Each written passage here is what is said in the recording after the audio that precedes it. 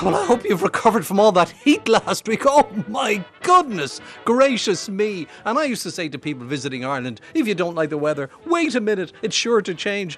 Boy, I've been waiting for an entire week. It's too warm for somebody like me, I'll be honest. I prefer it when it's raining and cooler. I don't want to lose my cool, so to speak. When you think back, if I'm not mistaken, the highest daily temperature recorded in Ireland was in Kilkenny Castle in 1887, and it was 33.3 degrees Celsius.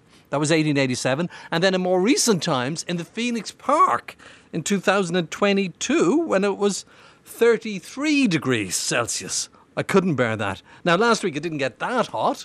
In Dublin, at any rate, it was around 28 was the hottest.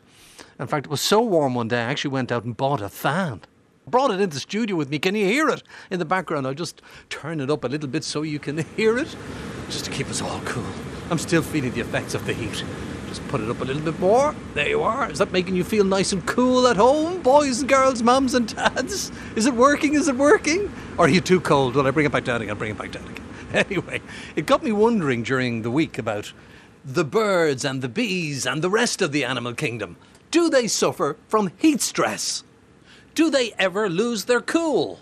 Niall Hatch is here with me in studio from Birdwatch Ireland and Mooney Goes Wild, and Richard Collins is at his home in Malahide, no doubt with the window open enjoying a bit of a sea breeze. Richard, what do you make of all this? Derek, yes, there I think are winners and there are losers, just as in our own case. Some people love the heat and others go down under it, can't stand it at all. So I think you take things like swallows, house martins, swifts, they will do well. There'll be lots of insects, it'll be warm, swifts won't have to go torpid, the babies won't have to go torpid in the nest, that kind of thing. And the swallows will embark on maybe a third brood, some of them this time around. Make hay while the sun shines, literally in this case. That's right, Richard. So that there are certainly winners and losers here. So for insect-eating birds like swallows and house martins, it's quite good for them because there's lots of more insects on the wing. It gives them that opportunity to perhaps get an extra brood away. And it's still plenty of time because a lot of our swallows, even though many do migrate during September, some will remain with us right through to October. So it's quite normal for them still to have eggs or chicks at this stage.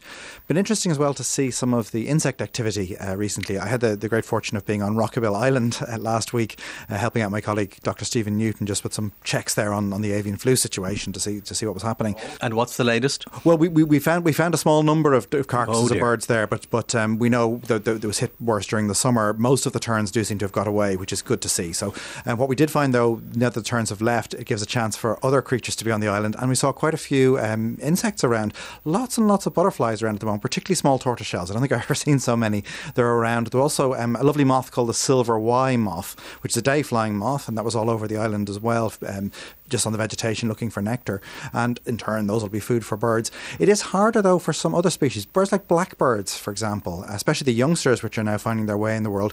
When it's dry for a prolonged period, the ground gets harder, the worms get forced further down, and we still don't have a lot of berries on the trees. I'm seeing a few blackberries and things around now at the moment, but a lot of the berries such as of holly and rowan and so on that the blackbirds rely on in the autumn, they haven't fully formed yet, so it's a bit of a transition period for them, I suppose, and the warm weather's not so great for them.